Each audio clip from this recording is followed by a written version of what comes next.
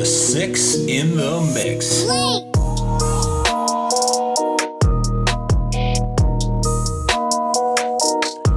Yo, when this flock comes to talk, pull a chair and prepare. We have six in the mix. When we speak, it's unique. Varied views, no excuse for the news to be void of some fun and the truth.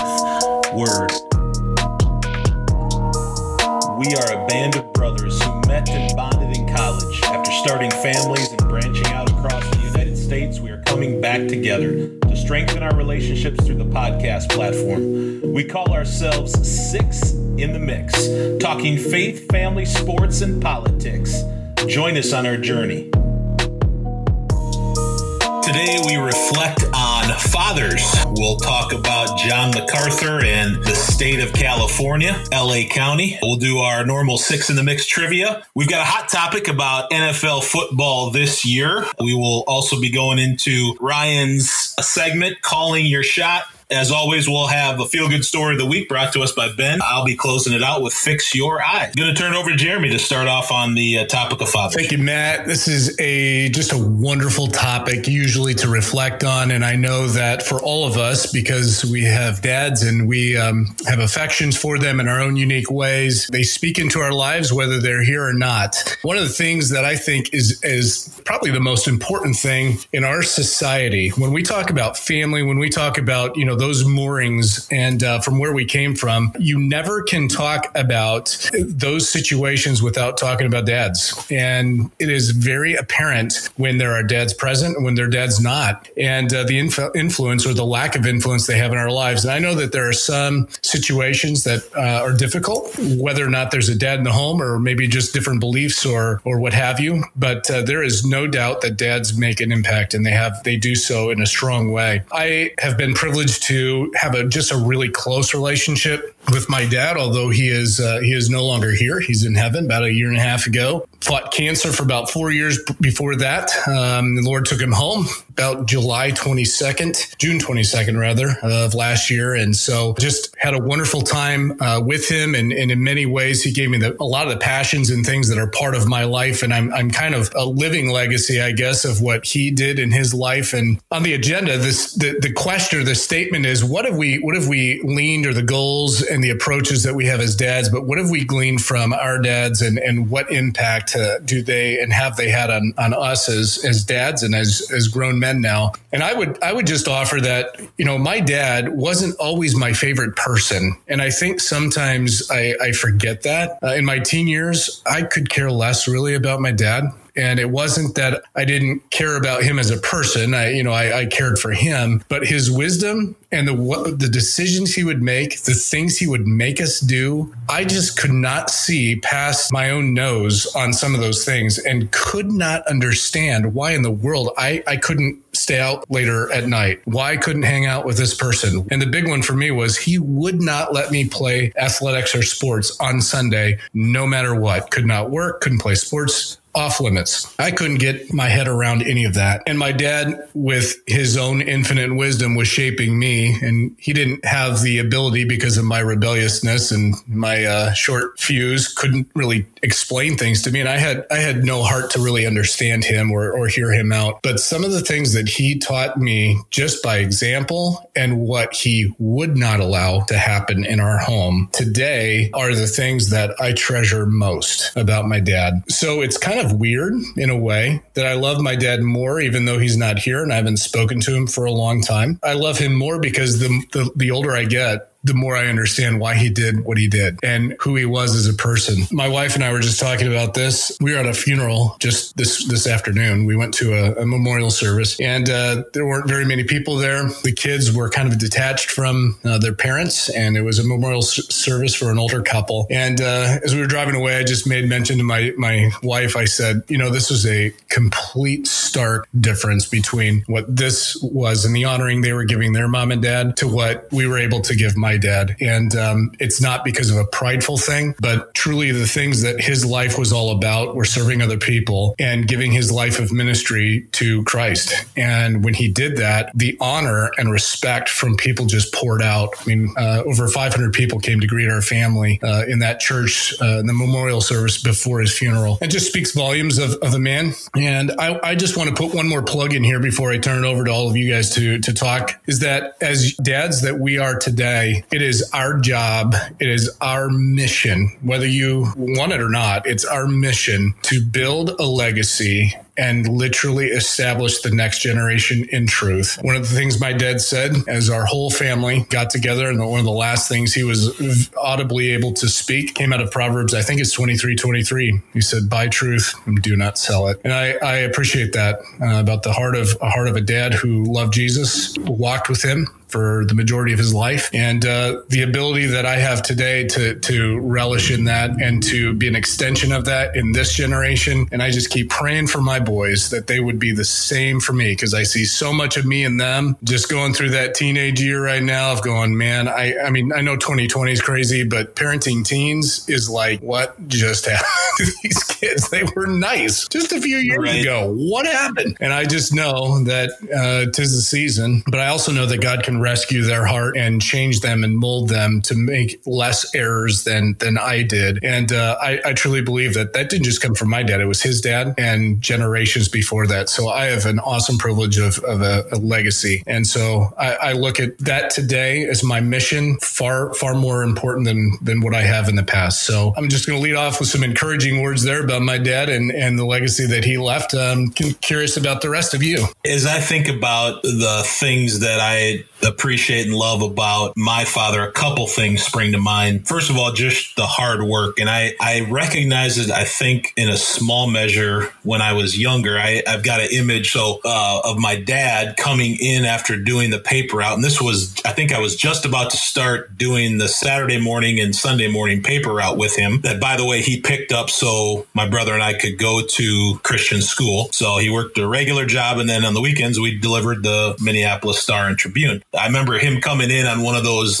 February mornings, and he had like the icicles hanging from, the eyelashes and the eyebrows, and just looked like he was, like a snowman coming in. And I remember just seeing that, and I was proud. I was like, that's my dad. And then he took me and my brother along, and we learned how to deliver papers in the summer and in the winter. And I learned to drive a little bit on the paper route, right? So I learned hard work from him. I never saw him not work hard, whether he was at work or at play. And I think also some of the creativity that I have, the way I see things, or I like to think about things in a different way, comes from my dad. He was always doing things maybe a little bit different way. He was the camp counselor in our cabins, and he would take a story every night. It'd be a story about like a boy who was like a hero or did something heroic, and he would insert the names of the boys in the cabin in there, so everyone felt special. And it was just, you could come and be a camp counselor, but all right, guys, go to bed, be quiet. But he put those things in there,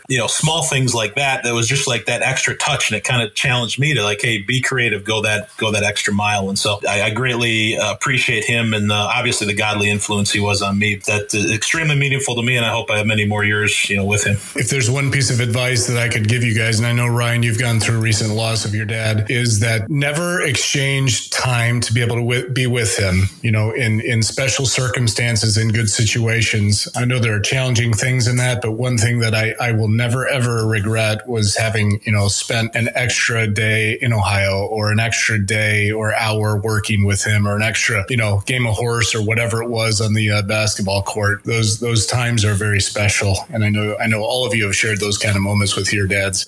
Who else wants to speak up about dad? Yeah, for me, I've been fortunate. I've always lived within an hour or less of my parents, so I'm able to see them regularly, which is great. But even that being said, I can get caught up in the busyness of life, and making sure I carve out time to still spend that time with my parents is a thing that I try to prioritize as much as I can. I think of my dad, and looking back on it, especially now being a father for a few years, thinking through the consistency that my dad had. Kind of, it didn't matter what group of people he was with. He wouldn't change who he was. He's a pretty consistent. He's a soft-spoken guy. You know, a lot of you guys know my dad, but he was a solid, consistent, God-fearing man. And that, especially that part of his example, I want to emulate with my boys, to be that consistent, trying to ground everything I do in the Bible, and trying to, you know, raise them, my boys, up to be the right kind of, men as they get older. I think for me personally, when I became a dad, I think that was maybe the first time in my life when I really started to, I don't know, almost to some point, take life seriously, take all the responsibility seriously. Realize you become mortal at that point. Yeah. And realize that life isn't all about me. You know, even being married, you know, with Jill and I, we both have a lot of the same things that we like to do. And that's, it was pretty easy, but then you add babies into that mix, and how, you know, my life, you know, everything changes. Obviously, when you have children, everything changes, but just that realization sinking in of, I don't want to screw these kids up. I want to, you know, do what I can and try to do it well, and seek counsel from other people who have already been through it. And like, you know, how do I do this without totally screwing it up? You know, I think that moment, or especially those first few days and months and years of being a dad, it just, that awakening of like, wow, there is a lot of gravity and responsibility here. I need to get serious about all of this. You know, that's kind of where I'm at with it. That's good. Ethan, I saw you smile when you said kids. I know you spent some time recently with your folks. What about your dad? Yeah, I think there's a lot that I could say. I have to laugh at Ben's comment about kids changing everything. It so does, in terms of, for me, I think how much I appreciate my dad, I think grew, not that I didn't before, but grew a lot having kids. I think one of the unique things about having kids for me was the expansion of my view and understanding of God as a father, and the experience of having kids, and how that grew and broadened my understanding of why God describes himself as our father in so many ways. I think for me, just the topic at hand in terms of my dad, I think there's a few things that I would touch on, but a lot of them come back to a similar thread of, what does it look like to be a man of responsibility, to be a man of integrity, to be a man of commitment and dependability. All those things, I think, are at the root of my dad's person, who he is. And so I know as a kid, there were just so many instances that spoke volumes to me about my dad, from seeing him deal with being a principal of a Christian school and deal with a lot of the criticism that came his way, and yet never badmouth anybody in front of me. And I knew a lot of what was going on because I was a kid in that Christian school, and I heard a lot of what was going on up through 7th grade. And yet I never heard him badmouth anybody. I remember one time he and I went hunting with a friend of ours from our church, and his son, who was close to my age, and my dad took a shot at a deer, and the bullet actually, right as he was shooting, another deer walked behind the deer he was shooting. And so his bullet went through the second one, and killed them both. And you know, the thought was, well, he only has one tag. What does he do? And, you know, I remember my dad being really definitive, and I was probably 11 or 12, and my dad was really definitive. He's like, nope, I need to load up both into my truck, and we got to go find a game warden so I can tell him what happened. Whereas, you know, who leaves hunting in the middle of the day to go find someone to admit? And the game warden just laughed when my dad told him. It was like, you're probably the only person in the entire state of Montana that would have been willing to do that. And it's probably not true, but you know, it just made an impact for me. And so I think when I think about my dad and his legacy in our family, I just think about, what does it look like to be a man of responsibility and character? And so that really informs, I think, the way that I'm trying to parent our boys. We talk a lot with our boys. And I think part of the challenge, and you guys know this, part of the challenge is, how do we help cultivate in them a heart for the Lord and a heart of understanding of their need for him, not just make them to be good moralists who do the right thing because they need to be good. And so trying to walk that line is hard. I think in many ways, kind of the inspiration of my dad has just led me to reflect on really challenging our sons, even at young ages, to help them know, listen, because of how much God loves you, you have 4 responsibilities. And we talk with them about it. And the fact that because God loves you first, your first responsibility is to love him. And you don't know what that means yet, and you don't really want to, but let's pray that someday he'll help you learn to love him. And second, your responsibility is to obey mom and dad because God loves you. He loves you enough to put you in our family and that we know best. And even if you don't understand, you can still love. And then the last two that we talk about is because God loves you, you need to love each other. And you need to love and share and all the other things that deal with kids. And then I think for me, the last one that we try and emphasize to them that I think accurately reflects my dad's influence is just telling our boys, listen, because God loves you, he also loves the people around you. And that includes people that are maybe weak and vulnerable and other things. And so we talk with the boys about, listen, part of your job, because God loves you and loves other people, is to protect girls, is to protect people that are weak and vulnerable. And so I think a lot of the ways that I've seen my dad live those ways has informed kind of the way that I want to see that I talk and the way that I kind of parent our boys. And so I'm really thankful for that in a lot of ways. I owe a lot to him and to his example. That's good, Ethan. I feel like I just listened to a 30-minute podcast of Dr. James Dobson and Focus on the Family. I'm just wondering when you're going to take over for him, because that should be on there. Not anytime soon. Benny, you said it right when you said you're scared to death you're going to mess these kids up, because that's the same way I feel every day. Like having two daughters, 13 and 16 now, I can't believe I've gotten this far. 3 years into our marriage, I actually told Jen, I was like, I don't know if I want kids. And that went over real well, let me tell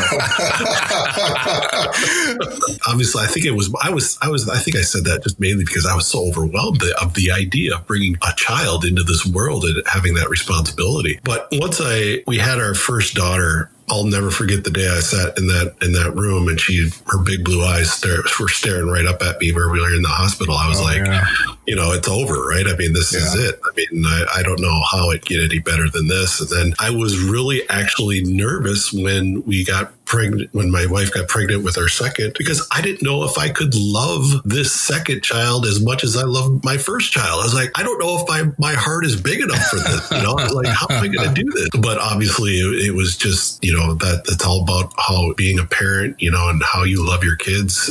It all works out. I mean, having two girls, I'm always trying to be interested in everything they're doing, giving them the due attention they deserve and need, because I don't want them looking for attention from some boy somewhere else. I mean, I want them to be able to know that I'm here. When I talked about building a computer with Lillian, my youngest, I mean, I wanted to be interested. I wanted to be, let's do something like this. And with Elena, my oldest, it's sports. She loves sports, right? And so I was watching baseball games with her and teaching her how to keep score in baseball, with the book and everything. So, I think being interested and showing them I'm the one that's going to provide that attention they want, not somebody else. So that's something I'm always conscious of and thinking of, and very appreciative of having two girls now. I maybe having 13 and 16 and watching them still grow up. I was always afraid that once they get to the teenage years that they're gonna, forget mom and dad and put up with them. Like how Jeremy, you said. And there's moments of it. It's not like it's the whole person of a kid. But exactly. But for the most part, I haven't had that feeling yet, because it's so great to sit down with them and talk. With Lily, it's technology. We love talking Xbox, PlayStation, computers, all that stuff, It's having those great conversations, and I love it that she wants to have those conversations with me, right? I mean, she likes to hear what I might have to say or think about it. And she has an amazing insight of her own that I love to tap into. And the same with Elena. I mean, it's just, her exuberance for life, her passion to live every moment to the fullest is just always incredible to me, and is a challenge to me every day I get to see her. So that's good. It's encouraging. Don, you're doing things right, man. Don't worry, don't fret. You've got good things to say.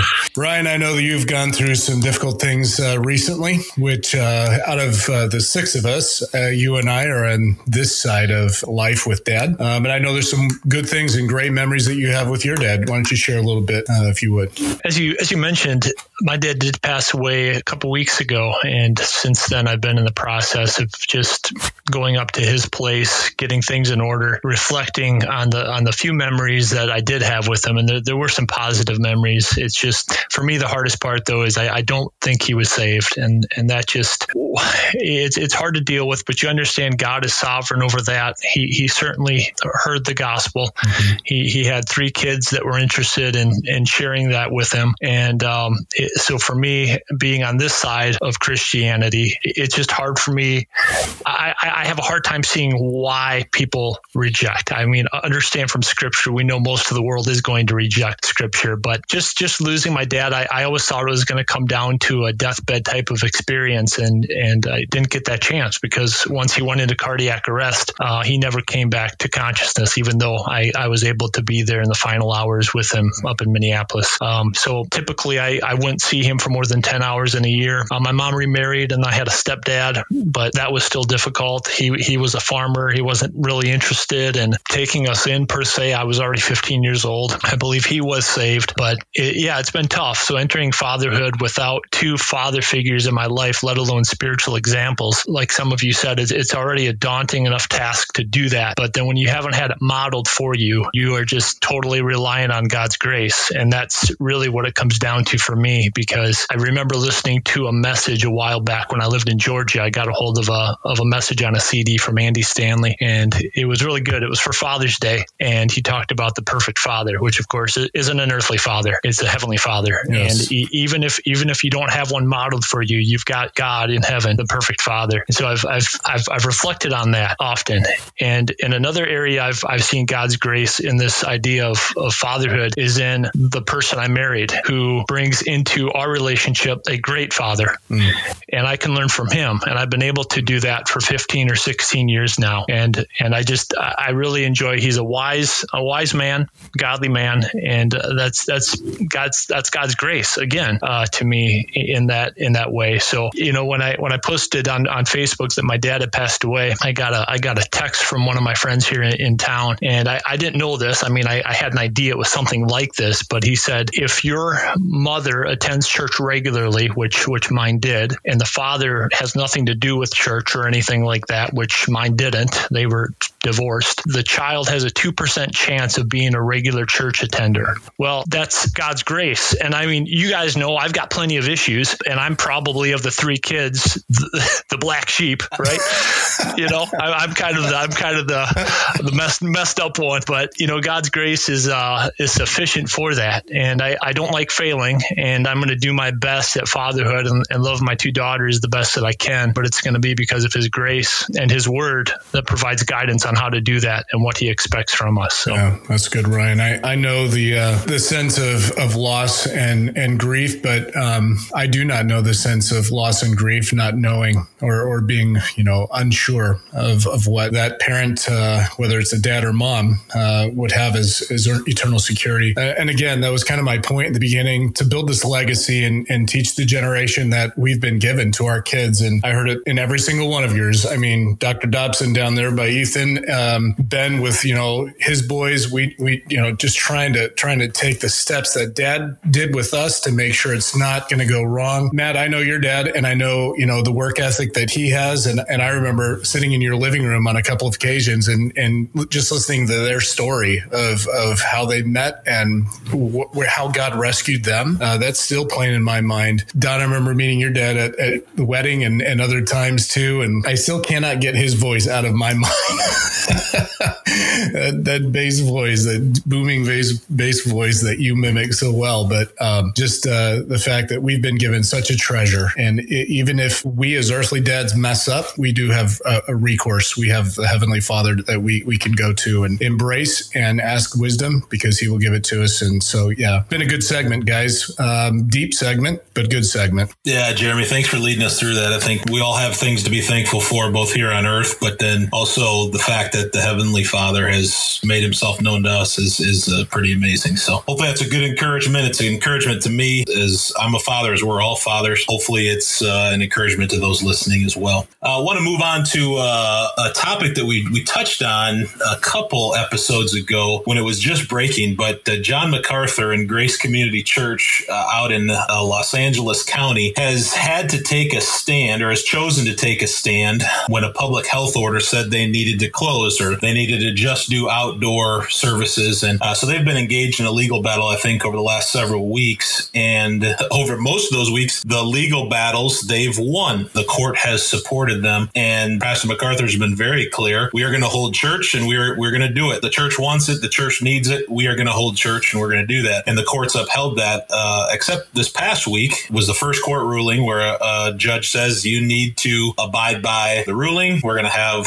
health officials come in. You need to let them in, basically banning what they were doing. So I know we had some different views at the time. Just kind of want to get a sense of your thoughts on the current situation. And do any of you feel differently now that we've seen, Pastor MacArthur and the church's stand and the fight that they've kind of had to go wage against the government on this? I haven't really changed my stance on things. What I do see is that there's a deepening battle, and this is becoming the example case for more and more maybe churches that are out there, because it's not just MacArthur's church that's affected by this in his county. There are other churches that are facing the same thing. I think they get the headlines because of how popular he is as a teacher and a scholar of God's word, and I believe does well in teaching and preaching. So I look at this as things to come. When it comes to the courts and some of the things that happen there are judges who are going to support, and then there's going to be judges eventually down the line who are just going to say no. And as much as we would like to say that politics is out of it, I really don't think that that's the case. That's my opinion. I think we're getting into that kind of battle eventually with this. It's just sad to note and to see that some of these freedoms that we maybe just in our lifetime, my lifetime, just expected to always be there are being challenged for the first time. And so it's just eye-opening. I have committed to more diligent prayer for the bodies of Christ that we're associated with, particularly my church, because that's to where I belong in our fellowship, that God would protect us, that God would have his hand over us, and that we would be continued allowed to fellowship together and with some care and concern with the community and the things that are going on with the health crisis and things that are taking place. But I think they've got a target on their back now, and it's much bigger than just John MacArthur's church. This is my opinion.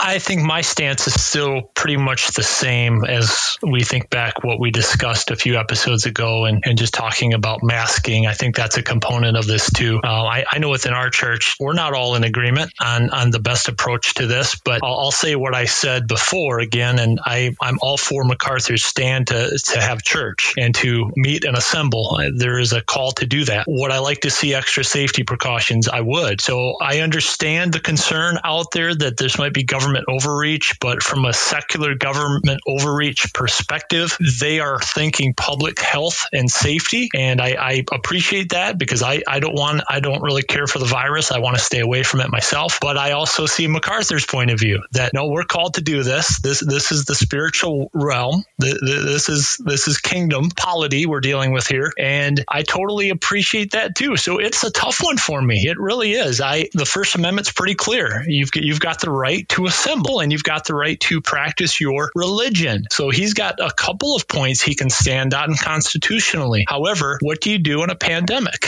And he likes to say this is not as deadly as it appears. I think people should have the ability to make up their own mind as well. Do I want to take the risk and go in and do that? That should be people's freedoms. But the government in different states have different approaches. I can appreciate both sides. I hate kind of standing in the middle on this one. I've kind of feel like I'm in the minority on a lot of these discussions when it comes to masking and churches. I just think there's wisdom in masking. I'll just come out and say that right now. I don't know why people cannot mask when they're going to be close to each other, especially singing. We know that it's going to block some of the viral load. We know that if you're taking in inoculum, that mask is going to also give you protection. It's going to lessen. I really believe the extra masking going on right now is helping cases still go up, but they're not as serious because the virus getting in you is not as destructive because of its pure size. Anyway, I got on my hobby horse and it's a little off the topic, but that's what I think. Well, I was hoping I could get through my lifetime without hearing viral load again. Clear. as I've said before, after every day that goes by, I get more and more. What is the word I'm looking for? I get more and more. I feel like I'm.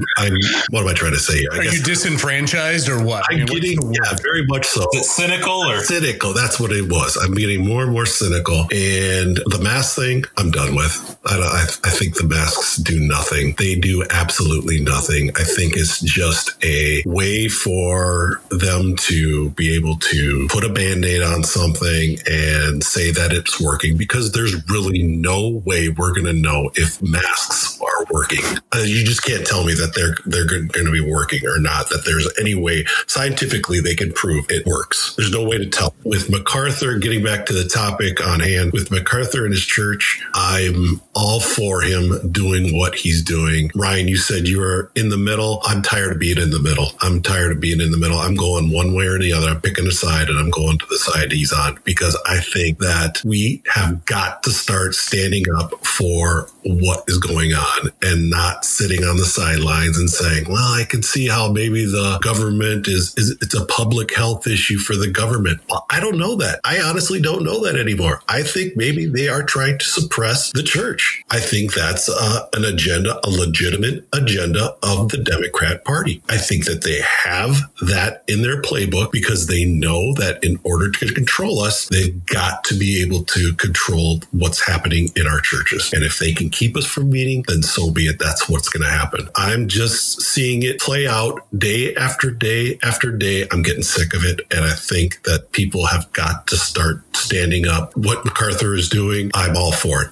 Yeah, for me, it's interesting. I think I was a bit more cautious, and not that I was giving MacArthur any advice, but I kind of thought the way he was talking was cavalier, and I was concerned that there could be an outbreak among his congregation. But as I've seen, again, the battle be waged, it's interesting. So typically when you see conservative, liberal, left, right, the left is saying, well, we're going by science, right? I mean, they're upholding science a lot. And I think MacArthur's been fighting back with science, right? He's saying, guys, where is this level of pandemic based on what we're seeing? And so again, it's how you slice and dice the numbers. But for him to challenge that, again, not only to take a stand against government, but ultimately he's leading the church. He's one of the leaders in God's kingdom, and he sees that as more critical and more crucial to life and liberty and the pursuit of happiness than compliance to a government order that, again, a real world issue, a real world virus. But I think the time has come and it's gone where it was the big issue, and now we've got to get either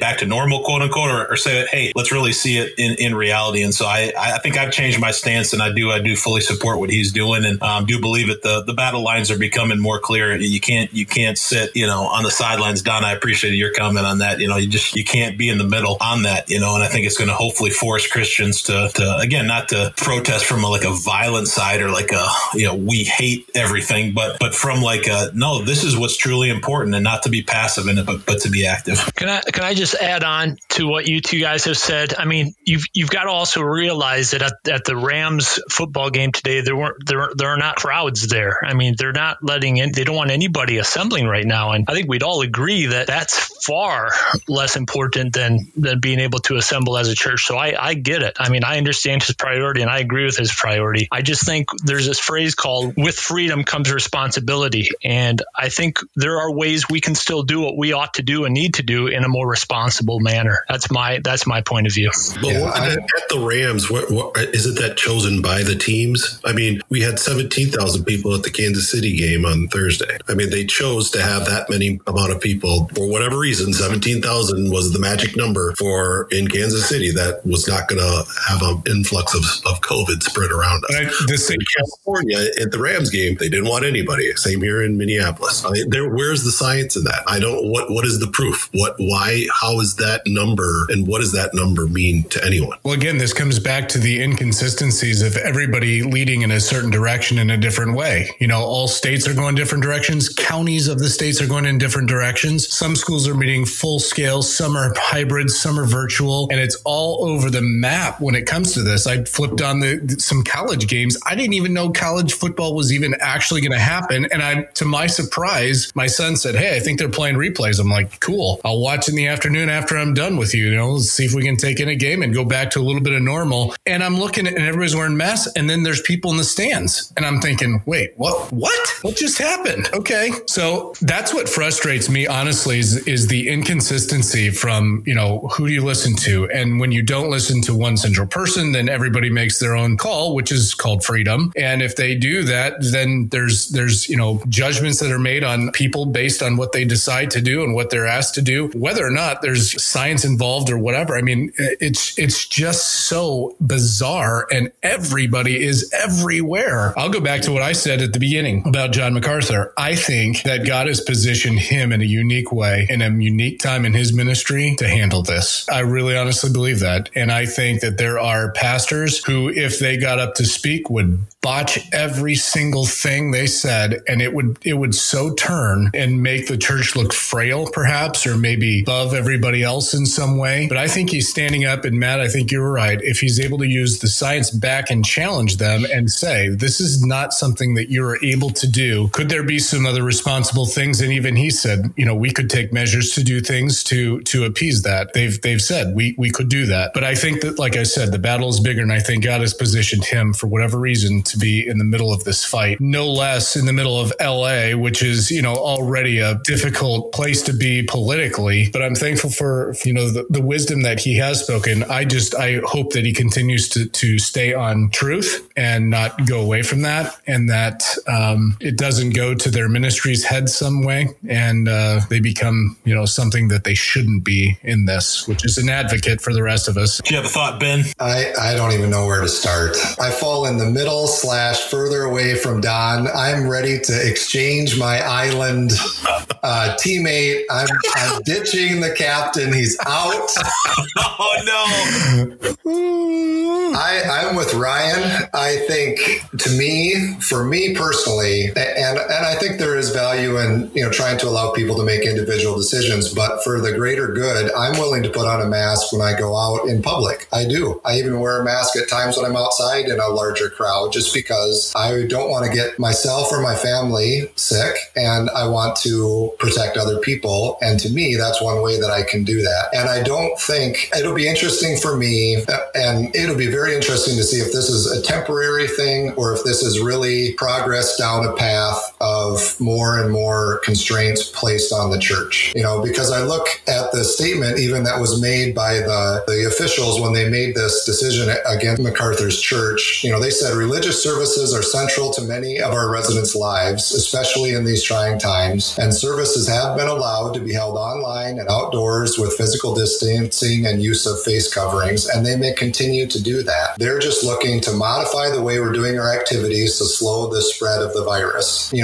The church I attend, we have decided that we are going to honor what our medical professionals are telling us and what our local authorities are telling us, and we're following the guidelines. We're not, at our church, we feel like that is showing the correct respect and honor to those around us, even the honor to each other, that we're doing what we can to keep each other safe. And we feel like that is when the rest of the community and region are looking at our church, we're hoping that is a good testimony to them, so they'll be interested in what we've got going on at our church. That's really the way we're looking at it, because when you think about the church, it's certainly there's multiple purposes to a church, right? We're edifying the saints that go to the church, but we're also trying to reach out and be a witness and a testimony to the rest of the community and the rest of the world. I'm not saying that isn't possible the way that Pastor MacArthur is approaching it. It certainly could be. It'll be interesting to see how it all plays out. But for me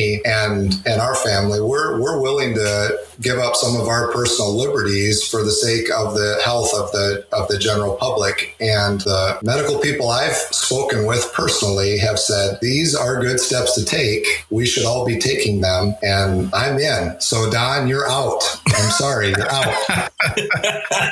I would gladly get off your commie island and join the democracy over on who's with me? Who's on that island? Who is it? Me, man. Yeah, told. Yep, I agree. Yep, I like that. Who's the third? Was it Eve? Was it Eve? It was Ben. It's you, Ben, and Matt, and it's me, Ryan, and Ethan. You're out, Don. You're out. Thank God, because I will survive. Well, I think we're going to make Ben take the boat. We're staying on the island. We're just fine where we're at. Thanks. Well, you can take your mask with you. And here's one more point I'll make. We reference the inconsistency across the board. The United States is unique in that problem. Many of the other countries, you read stuff from the BBC and other places around the globe, they are taking a nation by nation approach in how they're trying to handle this. Now, different nations have done different things, but they're not allowing every city and every state and every Tom, Dick, and Harry to decide what they're going to do. They are putting more of a universal process in place. And you look at the numbers in a lot of those countries, and they're in a lot better position right now than we are. We are having more cases and more deaths than any other country on the planet. And that's because we have all these, I'm sticking up for my own civil liberty, everybody else be damned. And that is the wrong approach, in my opinion. When I was young, hold on, let me just say one thing. Okay. And this is a blanket statement for everything. In perspective, we all understand that we stand in maybe different spots on this topic, which I think, is natural, even in the regions we all come from, and that's fine. One thing that keeps haunting me is the fact that the principalities and powers that we are fighting against is Satan, and he's the author of confusion, and he wants nothing more than this just to be spun and spun and spun and continued on. Now, what that doesn't lead to an answer, and that's what I'm frustrated with, because I want an answer. I want it now. I want to know what we can do to eradicate it, to get it done so that we can go back to being normal. But quite frankly, I think the confusion thing that is coming into our play today in our society is just going to ramp up, and anxiety is going to ramp up, and all of these emotions that you and I really to this moment in our life haven't had to really deal with or parent through or teach through. We cannot. It's just going to continue to go on. And I think Satan's got his hand on some of this, and I pray that we don't lose sight of that point and that facet through this whole thing. So yeah, and I'll totally agree with you there, Jeremy. I think, you think about the way that motivation, and even in politics, the way they motivate is through fear, right? And fear divides people. The message we had this morning at church, was out of John 17, where it talks about unity, and the body needs to be unified. And it says right in there, then the world will know that you sent me and have loved them as much as you have loved me. I mean, the unity thing is huge, and we are big time losing that. I'll totally agree with you, Jeremy. Across the culture of all kinds, secular culture and Christian culture, we're losing that unity, and that is a sad reality. And Don, it may be the agenda of the Democrat Party, but I think there's a bigger party that is at play, and I think that in many ways that pulling away, Ben, as you were saying, is Satan's attempt to dismantle what the resemblance of truth and church is here on our world and planet today. He's just trying to dismantle that. Praise the Lord, though, that there's a remnant, and there are people who are going to stand up in the face of that, whether it's the pandemic or whether it's the next thing in 2021, which whatever that's going to be, or in the years to come. I want to know that I can speak wisdom to people. And Ben, I think your statement that your church made, those three things: honor each other, honor the medical professional, and honor the Lord. And maybe there's a fourth. I don't remember. I'm going back a few podcasts there. What you said, those are good things. I've actually said that and repeated that because I've had to remind myself that that's an important thing. I just don't like losing freedom. And depending on where we are in the country and where our circumstances are, that looks different. And that's tough to reconcile. Does the name Frank Peretti mean anything to you guys? So back when I was younger, one of the Christian fiction authors that I loved was Frank Peretti. And he had, I think that his first book that came on the scene was This Present Darkness, and then Piercing the Darkness. And then it started getting kind of goofy. But in those two books specifically, what I loved was it kind of talked about what we see going on in the world, but then it talked about the spiritual level, right? The things that we don't see. We wrestle not against flesh and blood, but against principalities, powers, the rulers of the darkness of this world, spiritual wickedness in high places. And what was interesting, and hopefully we'll tie this section up, was I think his point, and he took a lot of licenses, and so some of the church, didn't really appreciate that. But one of the things that always spoke to me was there was always a movement of these angelic beings to encourage the people of God to pray. And when the people of God prayed,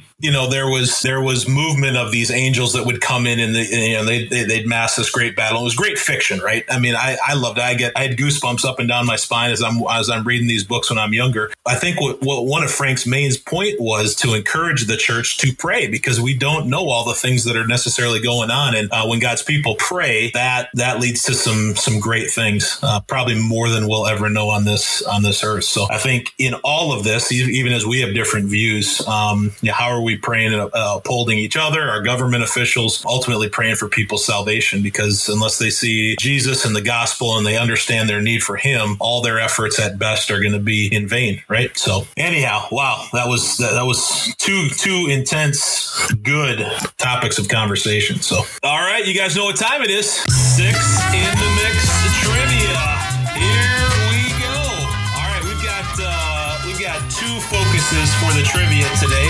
We've got a question. So as the podcast that we're recording right now happened when on Sunday of week 1 of the NFL, the Vikings played the Packers. So I've got a Vikings-Packers question. So that's going to be the first trivia question. So here it is. What were the last 2 decades that the Vikings had a winning record against the hated Green Bay Packers? What were the last 2 decades that the Vikings had a winning record against the hated Green Bay Packers? So you can certainly guess. So, okay, Ryan, go ahead. 60s and 70s. I am sorely disappointed that is not correct. I was hoping that there would be joy and elation in the fact that you would have gotten that right. But no, that is not correct. You said 60s and 70s? Yeah, You're that's correct. not correct. That's not correct. Well, that's a disappointing, Brian. I was really hoping you'd get that one.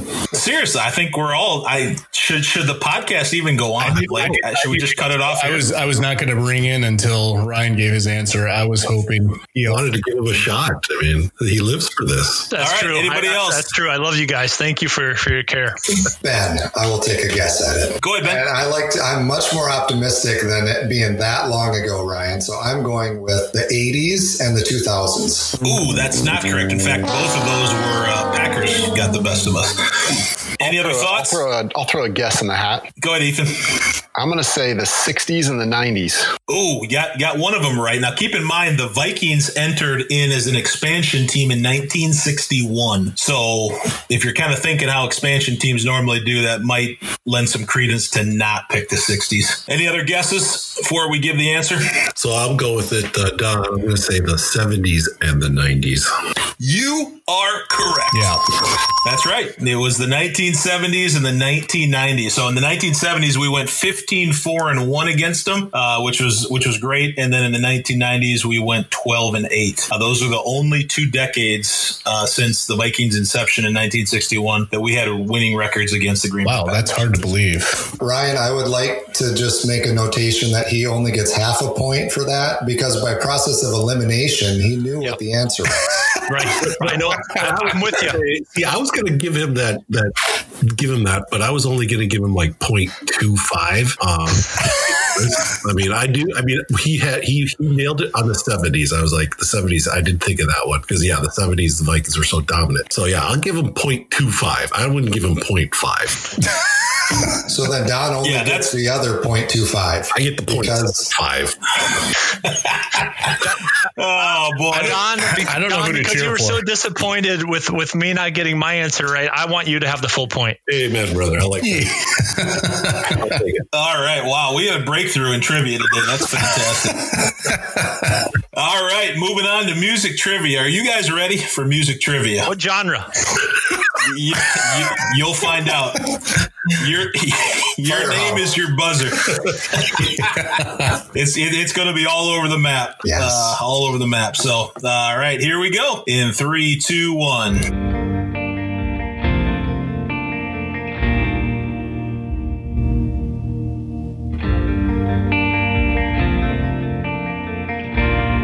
This is a bit deeper track, but by grace alone, somehow I stand. One of my favorites. Where even angels fear to tread. Invited by redeeming love. All right, this is great. This is the longest we've gone into a song without somebody at least trying it. So yes, I am at a loss. He pulls me close with nail-scarred hands. Ring in if you get some confidence. Into his I know the everlasting song. I do. I just can't put my finger on the details. When condemnation grips my heart, This is some of the richest text in a song I've heard in a long time. This probably came out, my guess would be, I don't know, 5-6 years ago, maybe 8 years ago, somewhere around there. So this is by the This is Rend Collective. Rend Collective. Boldly I Approach, right? That's correct. Yeah. That's correct. Good job, Ben. Yeah, 2 verses into it, I would give myself maybe a 1/10 of a point. I don't get much for that. Only. and she's my only This is, yeah. Well, I think if Ben's going to get a plaque, he would share all the points with us. And he tends towards that socialistic. Yeah, that's what a good Democrat would do. Let's Split it up. share all the points. Everybody gets a kid like what? 0.5. Let's do it. Ryan, divide that point by 6 and we'll all take You got a little it. credit. You got it. So everybody gets 0.1666666. Well, Yeah, Well, don't do that. all righty. Well, that's great. Yeah, if you guys don't know that song, I would encourage you. It's called Boldly I Approach, The Art of Celebration. It's by Rend Collective. So good. So good. Give that one a spin. I've only heard of one song by that group, and it was something about a lighthouse. Yeah, that's a good one too. It's a bit, yeah. It's got a nice little pep in the step. Yeah, you get your toe Caleb tapped. plays that, on repeat on occasion. what is the group name? Rent Collected? Rend. R-E-N-D. Rent collected. Rent Collective. Yeah, Rend. You guys got some homework to do then. You know, I think I want to know what it means next podcast. That's going to be your homework. Come back with that. That's good stuff. Alrighty, so moving on, we're gonna discuss a hot topic and kind of go around the horn here. Will each of you be watching NFL football this year in light of the politicization of football? I think we all saw it today. If you tuned in, a lot of politics in play, some interesting messages. So maybe like a 30-second clip, yes or no, if you'll be watching and why. And we'll start up at top with Jeremy, and then we'll just let go whoever wants to answer. Yeah. So for me, I'm not going to go pursue watching games this year, either college or NFL. Really, I mean, my goal is to just kind of let that for a little while just simmer down until things simmer down. However, I've told my kids and I've told my family, look, if we're invited somewhere, if we go somewhere and it's on, I'm not going to, completely reject and abstain completely if it's something that is a family thing or if it's something that, is a group thing that we're invited to. I won't take that away. I just want to make a conscious choice for myself to make sure that I don't put the NFL as an idol and I don't have that on Sunday so programmed in that everything else kind of goes away. So it's more of a, off the political stuff. It's more in that direction, but I'm not going to go seeking to watch a game necessarily on purpose this year. I'm just going to try to take it. If it comes, great. If I just happen to see a game in a restaurant or something, fine, but I'm not going to make it a priority in my life. All right. That was right in the middle of the fence there. Good politician. That's it. Yeah, I'm learning from Ryan. Who's next? He's on my island already. I don't need to send him off, so he's good. We just welcome Ben. We just welcome Ben to Russia. Well, I can chime in. So unfortunately, I did watch the Vikings game today. Nothing to do with the politics. That was disappointing. It's just that they need a lot of work this season. They did not look real good today. But, I enjoy watching the NFL and actually enjoy watching it. My oldest son likes to watch some of the Vikings games with me, and we both bemoan the result of the game today. So I'll watch it this year. I was interested to see what they were going to show at the Vikings game today in terms of the pre-game information and et cetera. And all they showed was the national anthem being sung by a group before the game. And then the next thing that they went live with was the kickoff. So they kept it pretty tame. I think the Packers stayed in the locker room through the anthem and came out. Everyone's been a little different, I think. But yeah, it's interesting to watch all those things seeping into the games. It's feeling like it's becoming part of our culture. So I don't think any of us should be terribly surprised that it's coming into professional sports, because it's just there. It's everywhere now. And so anyway, yeah, I'm only sorry, that was more than 30 seconds, but yes, I'll probably watch it. And it's mostly just because I enjoy watching it with the boys. We watch at least portions of games. So yes, we on the mother island of Russia, we enjoy our social justice, and we appreciate that. I'm only going to tune in for the Lift Every Voice anthem, and then I'm going to turn the rest of the game off. So that's my answer.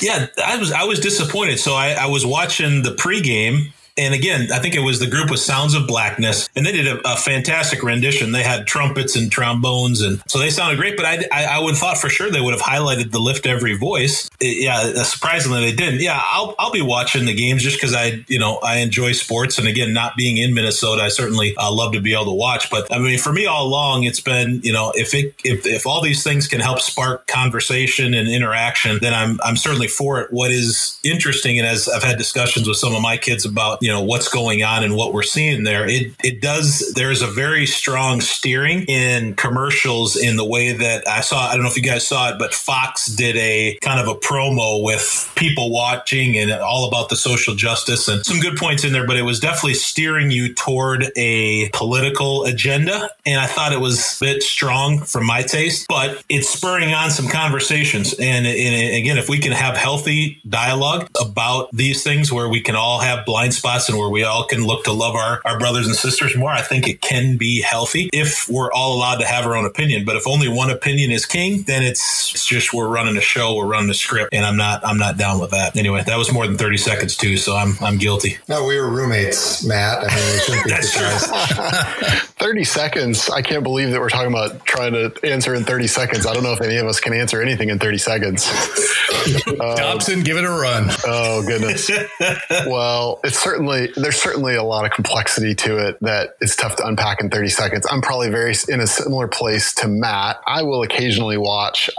I don't watch football a lot, and it's not because I'm opposed to watching, and it's not because of any taking a stance on anything. I just choose to spend my time in other places and have limited time to watch things. And Sundays we usually have other stuff going on, so I don't get to watch a lot of games, which is fine. But I think I'm probably in a similar place as Matt in that I think everything in our world tends to it comes from a worldview standpoint. Every component of what we see in sports and politics and Hollywood and everything has a worldview. And part of our job as Christians, our responsibility as Christians, is to ask and answer the question, what is true? What is God's truth? Because ultimately, all truth is God's truth. Wherever it's from, wherever it comes from, wherever it's found, all truth is God's truth. And so I think for me, the place that we find ourselves in, even going back to the conversation about MacArthur's church, the place that we find ourselves in our cultural moment is a significant opportunity for the church and for believers, individual believers,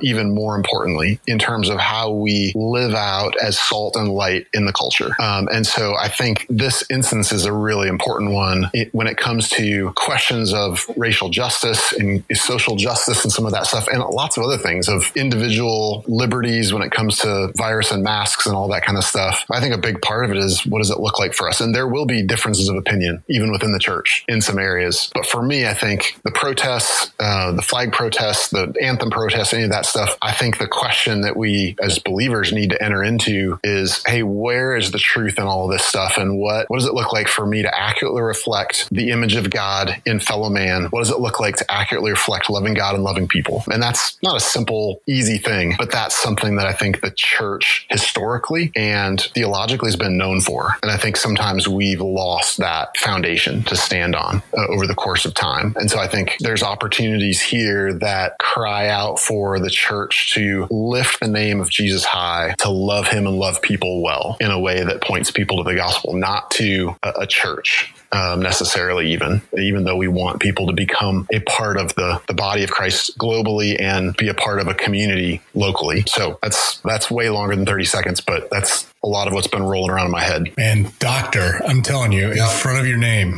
DR. Take all the time you need to answer, Ethan. I have no problem with that. That was good stuff. Easy listening. That was great. Other thoughts on this? Oh yeah, I got to pipe in, I guess. You're at least you're not on my island anymore before you even answer. I didn't actually get to answer the question about MacArthur, but I would probably find myself on the island with Ryan and Ben, although it pains me a little bit to be on Ryan's island.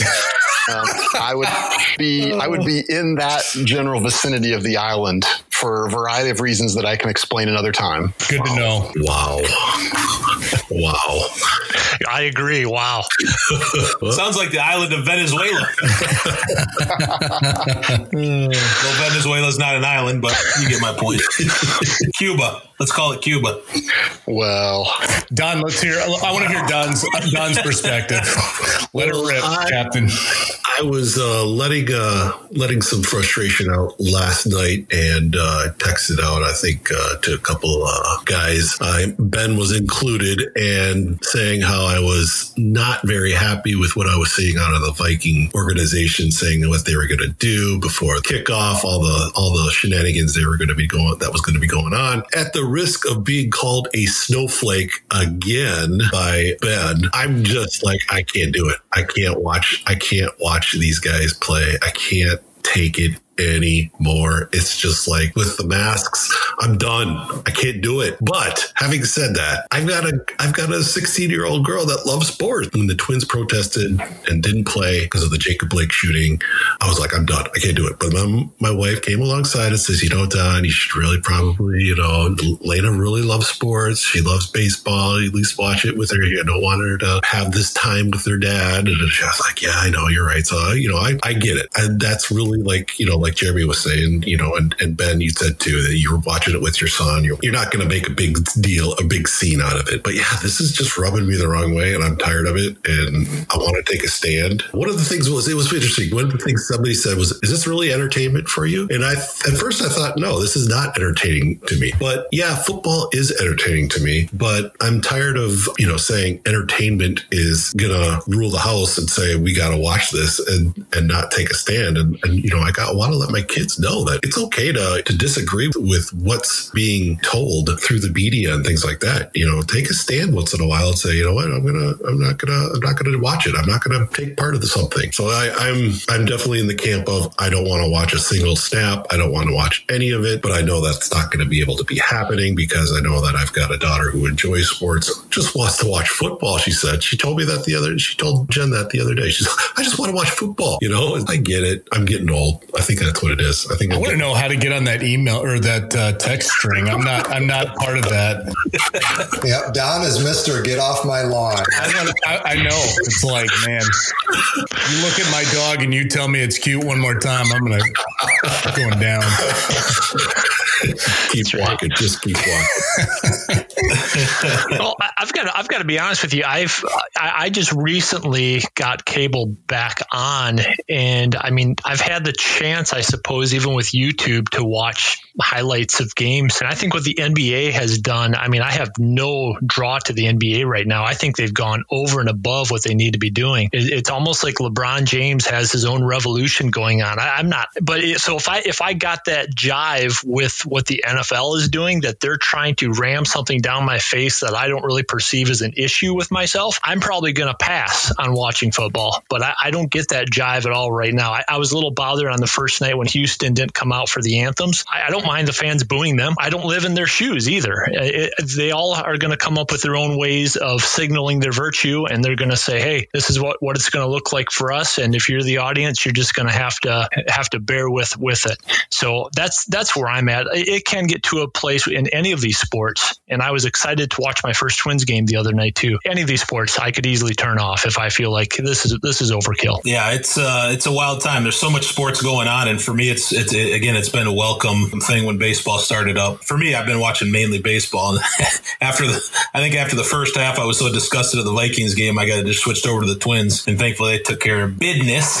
So I got a good day at work tomorrow.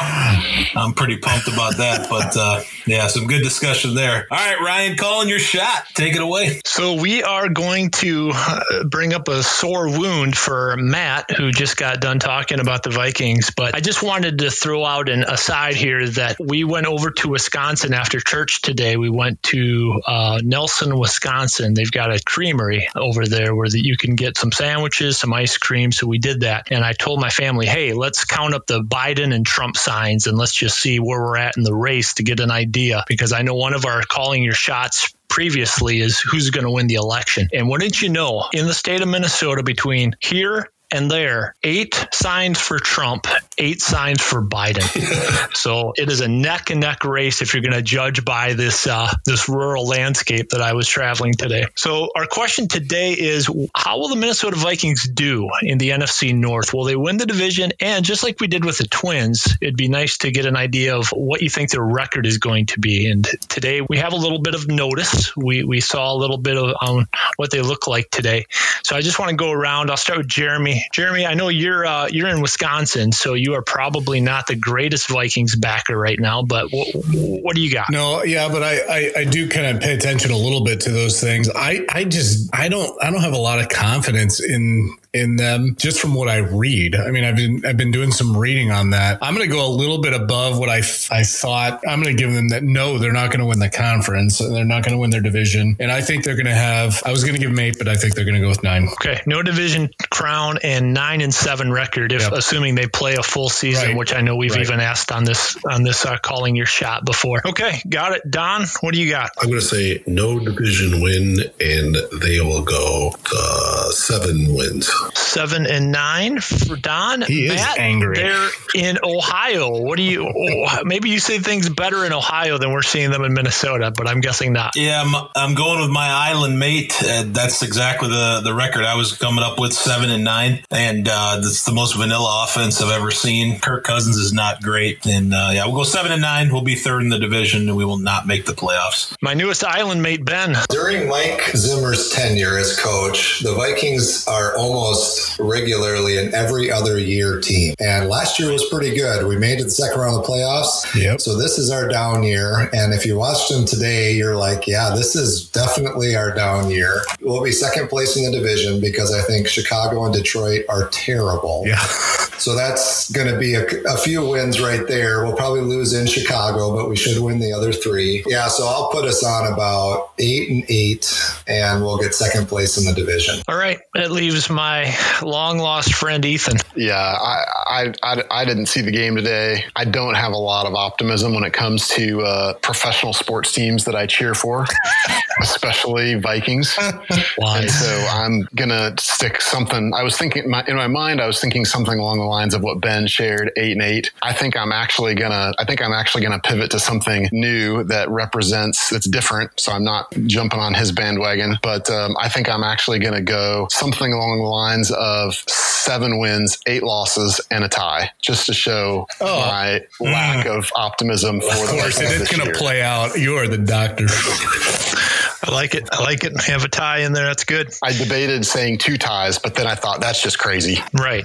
We don't deal with crazy here. We're all business. I'm going to say no. They're not going to win the division, and they're going to go 5-11. So that is what I'm going to say. We've got a bunch of novice cornerbacks. We're without Danielle Hunter, and a team came in and put up 43 points on us today. So I'll just say 5-11 and look at reality. I didn't watch the game. What was the score? 43 to what? 43 to 34. Oh, well, that's not. What's the pressure was off. Cousins was great with no pressure. Yes. Yeah, okay. As soon as he was down by 2+ touchdowns, And he went nuts. then we went crazy. Yeah. And he's Mr. Garbage time quarterback. That's what he does.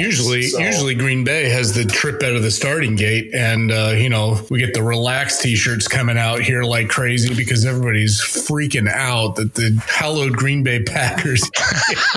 Man! All I have to say is whose fantasy football team put up a cool 200+ points today? Ethan, you just took me to the woodshed today, man. Holy cow! Amazing. Hey, Ben, before we move on to the next one, I'll trade you Cousins for Kyler Murray. Let me get back to you on that. Okay, just think about it. Yeah, I'll pray about it. Is Ryan still a commish? Ben filled in for me recently, so that was nice. Ryan does a great job. He's all business, like he said. He does a great job. Thank you, Ben. It's good to know. Boy, is this podcast for real? Are we actually giving Ryan love on this podcast? Yeah, it's a good lead into the next segment, though. It's the feel good story of the week. Are you living it out right now? Right. Is this the feel good story of the week? This is it. The script has been read. This is wild. All right, Ben, why don't you take it away? Okay, feel good story of the week. I found this one, thought it was pretty cool. 11-year-old boy has been doing a lemonade stand this summer. Now, I've got 2 boys. They had a lemonade stand a couple different weekends this summer, and they're selfishly trying to raise some money for a new Xbox. But what this young man did, which is a much more, much purer motive, he actually has been raising money to buy supplies for single moms. And he has raised over $5,000. Oh my goodness. And his goal is to be able to buy 25,000 diapers for single moms. And he's getting close. He's at a little over 20,000 so far. So yeah, pretty cool. 11 years old. He's actually done some other things where he's put together care packages for homeless people in his community and gotten a lot of support, from others within his community to help him fundraise like this. But pretty cool. And pretty good intentions, and a kid who looks like he's definitely setting out to try to make a difference for the better, and pretty neat. So that's my feel good story of the week, that we can all get a little inspiration and look for those, like Ethan said, maybe the vulnerable among us. How can we look for ways to try to help them and make their lives better, and realize how fortunate and how much we all have, and how we can share the wealth a little bit, like a good Democrat would do. Right, Yeah. Well played. Yeah, we might have to switch the feel good story of the week up so we don't get like the biased media approach on all this stuff. So I have to mix it up but nice job on that, Ben. That's a great story. Good stuff. I do have one question. Did your kids get the Xbox? Did they make enough? No, they've raised about $35 so far. That's We're a little shy of the Xbox. I'm buying some lemonade from them. They're saving up for the new Xbox, right? Not an old Xbox, right? I mean, Don, they're only 10 and 8. They do not know that there's a new Xbox coming. Let's keep that between us. I know Mr. Techie over there. you cannot let them spend money on an old Xbox. They will be the laughing stock of their school. Come on. I was going to try to give them an Xbox 360. Is that not okay? My family, I've got an N64. Just got our first Wii given to us at Christmas. So we're like, it's amazing. Well, we are going to close out. Guys, we got some thoughts from Romans 4 and Frozen 2. Romans 4:18. This is talking about Abraham. So in hope, he believed against hope, which is a fascinating phrase, that he should become the father of many nations. As he had been told, so shall your offspring be. He did not weaken in faith when he considered his own body, which was as good as dead, since he was about 100 years old, or when he considered the barrenness of Sarah's womb. No unbelief made him waver concerning the promise of God, but he grew strong in his faith as he gave glory to God, fully convinced that God was able to do what he had promised. That is why his faith was counted to him as righteousness. And so Abraham's been a little bit on my mind. My daughter did a kind of a project on justice, and we looked at Abraham. And my pastor's been preaching on Abraham. And what was interesting, he brought up a point today. He said, from the time that God made the promise that that you will have a son to the time that he had a son was at a minimum 10 years.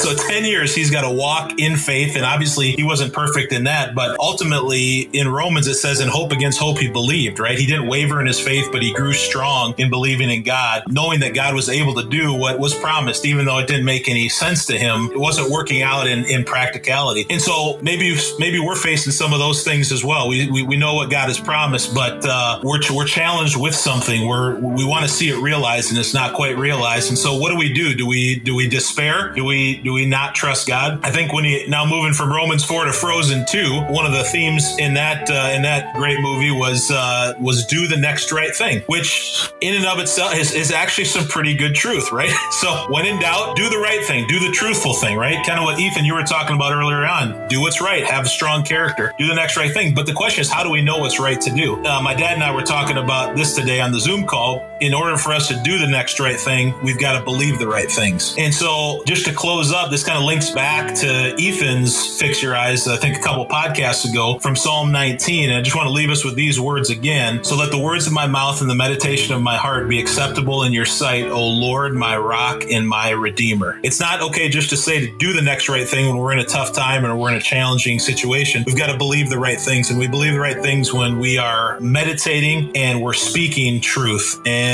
we need God's help to do that. So that's my encouragement to us as we go forward. No matter what you're facing, in hope against the hope, be strong in your belief, knowing that God is capable to do and will do what he's promised to do. That's Fix Your Eyes. And on this September 13th, 2020, this is episode number 8, 6 in the Mix. Thanks for joining us. Leave a like, leave a review, and we will see you next time.